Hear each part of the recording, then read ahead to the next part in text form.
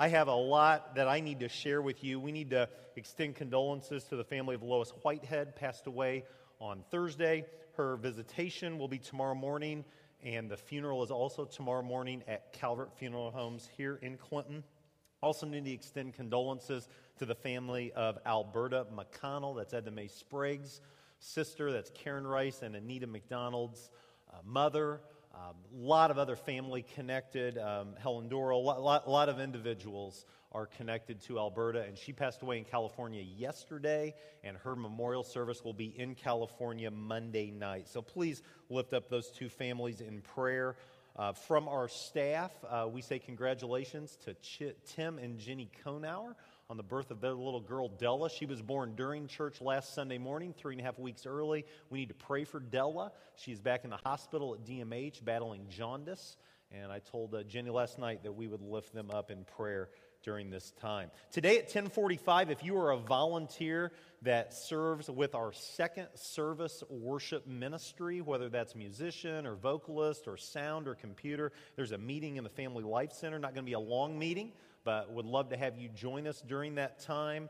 Need to remember that Families at First returns this week, and the first meal of Families at First is Monocle's Pizza. You can't beat that, so come on out. The meal begins about 5:15 and programming for all ages at 6:15. I'm really excited about our adult study time. We have booked Dr. Don Green from Lincoln Christian University for the first 3 Wednesdays in November, and he's going to be looking at the restoration movement yesterday, today, and tomorrow. But for the month of October, the adults are going to be studying Jesus, and anytime that we see something that is described as the greatest. This week it's the greatest test from Matthew chapter 4. So I hope you'll come out and be a part of Families at First. Need to mention Area Men's is Tuesday night at Hayworth.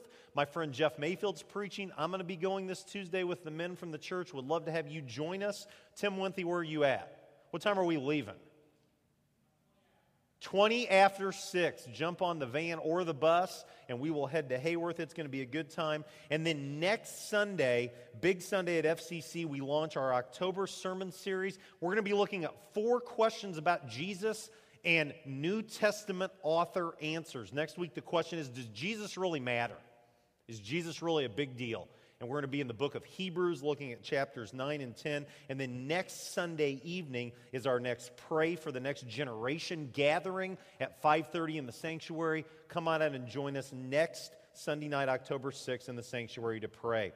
Well, this is week 3 of a short 3-week series entitled The Women of Jesus. In week 1 of the series, we looked at Martha and Mary, and the big takeaway was, don't just do something, sit there. Mary was blessed because she couldn't get enough of Jesus. And in the midst of our hustle and bustle and the craziness of our lives, we need to be like Mary. We need to have the work ethic of a Martha, but really understand what matters most and soak in Jesus, soak up Jesus, grow in our faith. 2 weeks ago, we looked at the widow of Nain and how Jesus took compassion and turned it into action. And let's all say that word together one more time. I know you love this Greek word, splanchnizomai. Say that with me, splanchnizomai. And if you didn't hear that sermon, go ahead and check it out on the website. I think I only mentioned it 47 times during the sermon, splanchnizomai. How many of you remember when we started the Women of Jesus series 3 weeks ago, I threw out a trivia question for you. Who is the only woman in the New Testament that is named a disciple? Did anybody look that up? No one. One person followed up with me, and they didn't have the right answer. Anybody know the answer? Huh? Dorcas, also known as Tabitha, in Acts chapter 9. So the next time someone's being mean to you and they call you a Dorcas because you're not behaving correctly, that's a compliment. Dorcas was a disciple of Jesus. Okay, let's get down to business. This is week 3, and we are looking at the life and the ministry of a lady that is mentioned prominently in the Gospels, Mary Magdalene. Mary Magdalene. And I've got to start this morning by saying there are major misconceptions about Mary Magdalene. There's a lot of bad information that is out there about Mary Magdalene. Some people have written or have communicated that Mary Magdalene was a former prostitute.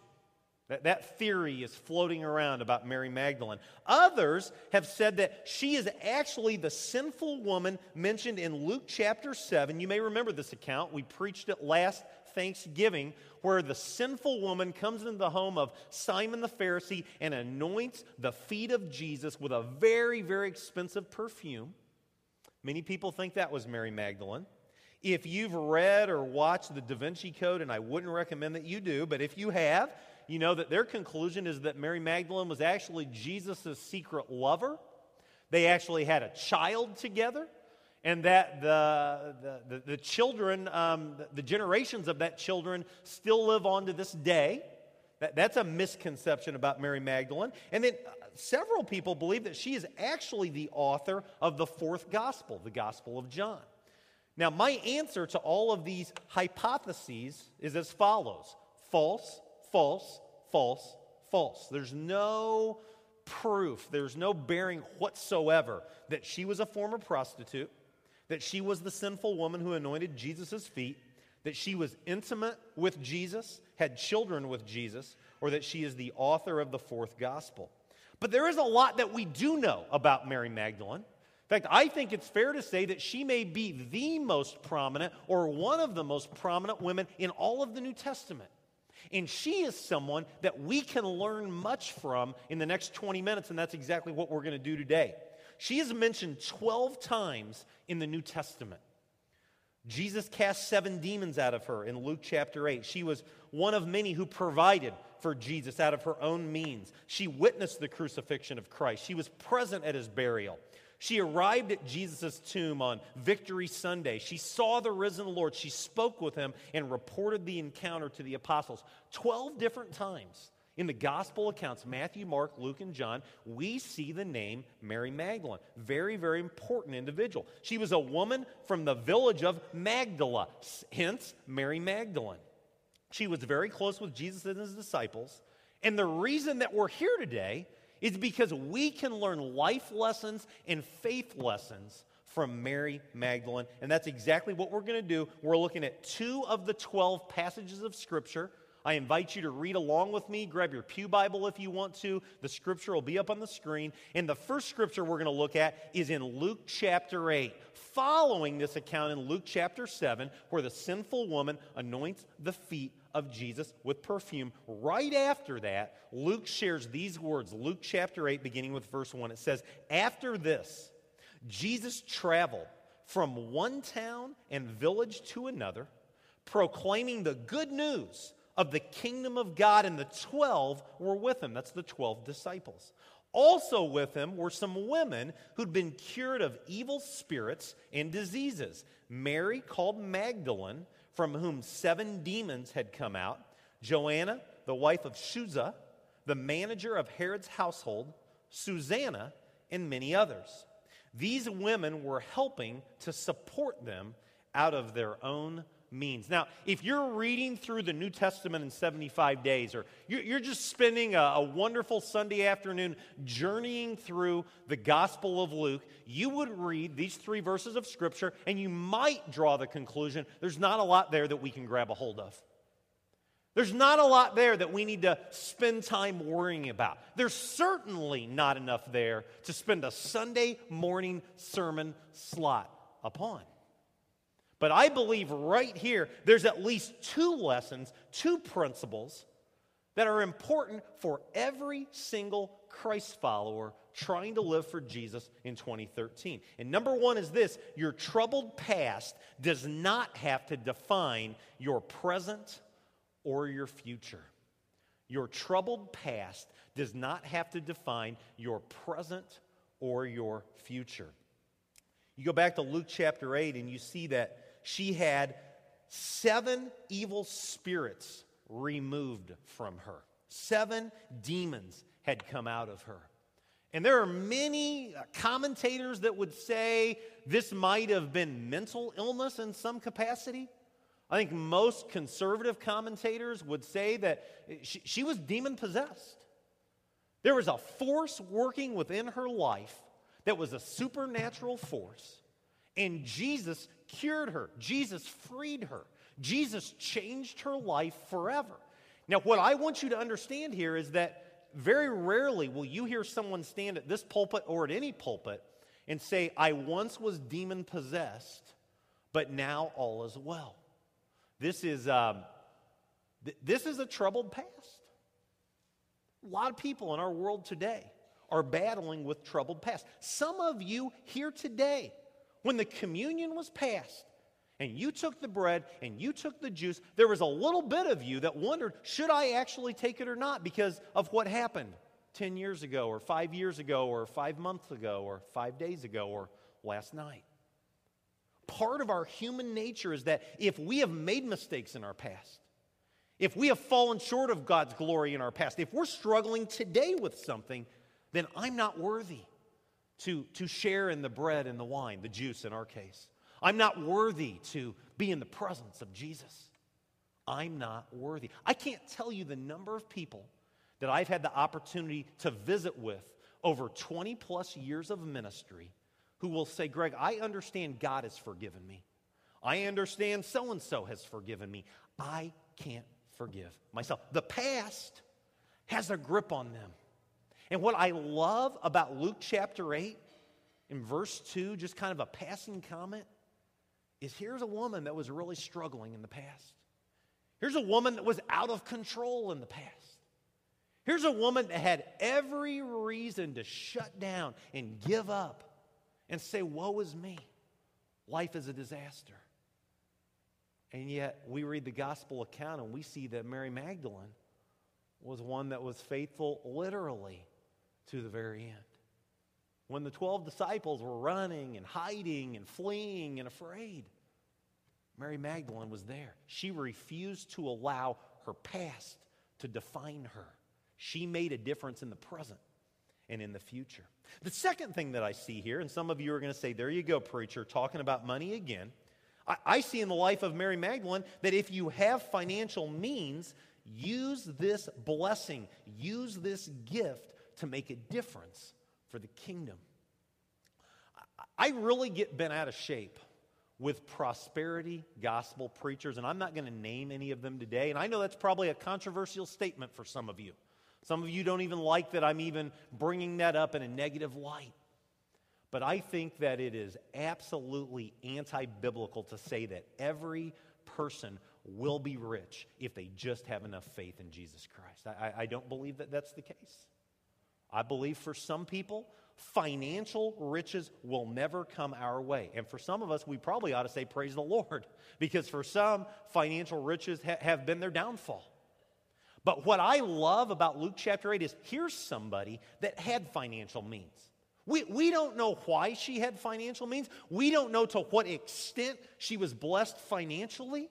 But she took what she had and she used it to fund the ministry of Jesus and the 12 disciples, along with the other women that are mentioned here, Joanna, Susanna, and many others. These are women that were blessed and said, we refuse to keep the blessing to ourselves. These are women that had financial means and allowed Jesus and his disciples to go and to change the world.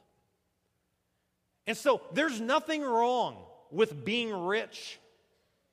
But I've heard many people say there's a problem with staying rich, keeping it all to yourself. And I would say to you, to every person that's gathered here today, I know we've got a lot of visitors. Some of you I may have never met before. If God's blessed you financially, my challenge for you is this: what are you using your financial blessing to make a difference in the kingdom today? What are you doing with it? How is God using you through this gift that you have to make a difference today? I'm not talking amounts. I'm not talking specific projects. We're not going to pass the offering plate again. I just want to throw that out to you this morning, that if you are blessed financially, are you using it for God's glory? Are you making a difference today? I love Luke chapter 8. But a much more prominent passage Probably 96% of us that are gathered here today have read the John chapter 20 account. John chapter 20 is the account of the resurrection. It's Victory Sunday. Normally we preach this in March or in April. But in John chapter 20, we see John's account of Jesus appearing to Mary Magdalene on Victory Sunday. Several verses I'm going to read, and I've got 2 takeaways for you, and then we're going to go eat some apple and some pork. John chapter 20, verse 11. Now Mary stood outside the tomb crying. Mary Magdalene. As she wept, she bent over to look into the tomb and saw 2 angels in white, seated where Jesus' body had been, one at the head, the other at the foot. They asked her, "Woman, why are you crying?" "They have taken my Lord away," she said, "and I don't know where they have put him." And at this, she turned around and saw Jesus standing there, but she did not realize it was Jesus. He asked her, "Woman, why are you crying? Who is it you are looking for?" Thinking he was the gardener, she said, "Sir, if you've carried him away, tell me where you've put him, and I will get him." And Jesus said to her, "Mary." She turned toward him and cried out in Aramaic, "Rabboni," which means teacher.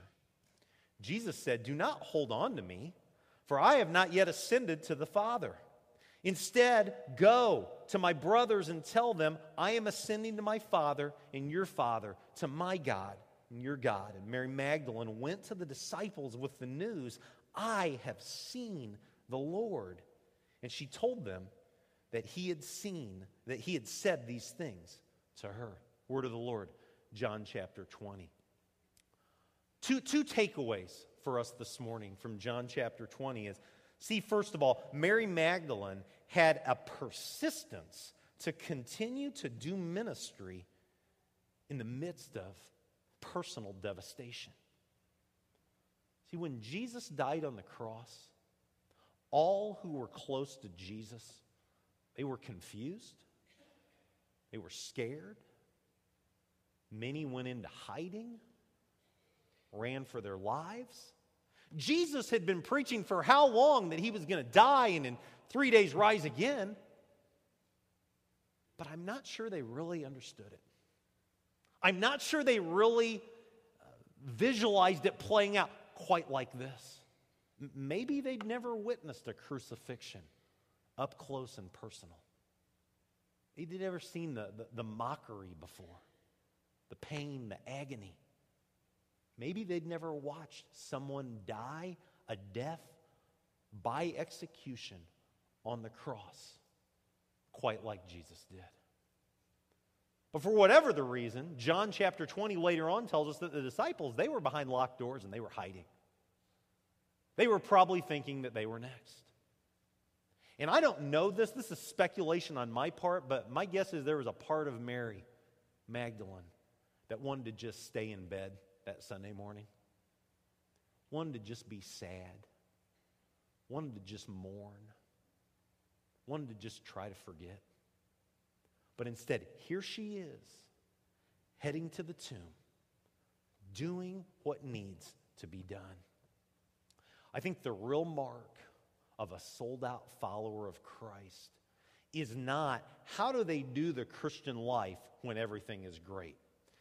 Can I give you an obvious statement this morning? It's easy to be a follower of Jesus when your health is good, when you're excelling at your job, when your kids are under control, when everything is peaches and cream. It's easy to be a follower of Jesus. But when your world is turned upside down, when you hear the disease word, when you're devastated by the choices that your kids make, when divorce visits you or someone that's close to you, when life isn't what you hoped it would be, I think the real mark of your faith and the intensity of your faith will be revealed one way or another. And in the midst of devastation, Mary Magdalene is there, doing ministry, meeting needs. And so I throw out to you today. Maybe you're on the mountaintop. Maybe you're in the valley. Maybe 2013's been grand. Maybe it's been a train wreck. Where are you faith-wise? Where are you ministry-wise? Where are you in your relationship with Jesus Christ? Second takeaway, look at the enthusiasm that Mary had to go and to tell the good news. Now, to be fair, Jesus said to her, go and tell the others. So, I mean, she's following what he told her to do. She couldn't wait. See, the next account in John chapter 20 is she shows up at the house that the disciples are at and knocks on the door, and the door is locked, and they're trying to be all, secretive, and who is it? And she comes in, and she shares the good news.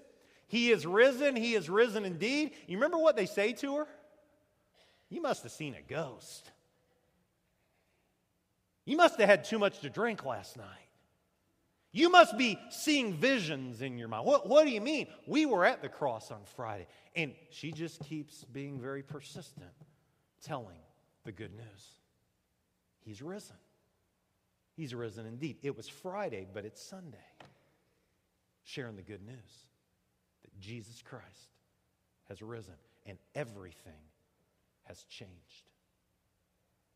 How good are you at being Christ's ambassador?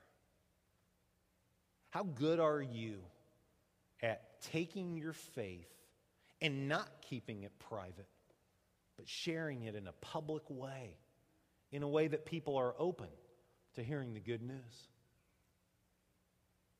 I went to a football game at the University of Illinois about 3 weeks ago, and right before you walked in, there was this huge sign that someone was holding up. I don't know, did anybody see it that day, the big yellow sign at Memorial Stadium? Nobody went to the game that day? Okay, that's all right. You couldn't miss it. But it criticized Christians. It criticized the church. It was a very offensive sign from my perspective.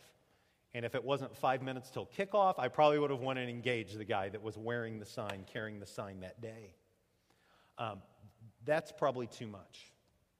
That's not what I'm talking about today. What I am talking about today is that person in your life that you know needs Jesus. Will you turn the conversation to Christ? Will you turn the conversation to faith?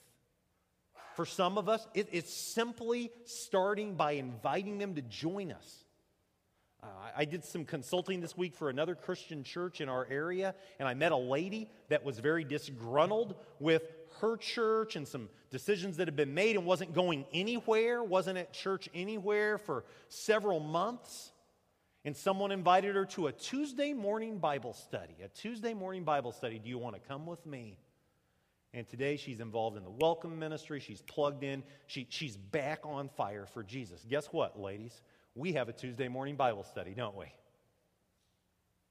Will you have that conversation? Will you go and tell the good news?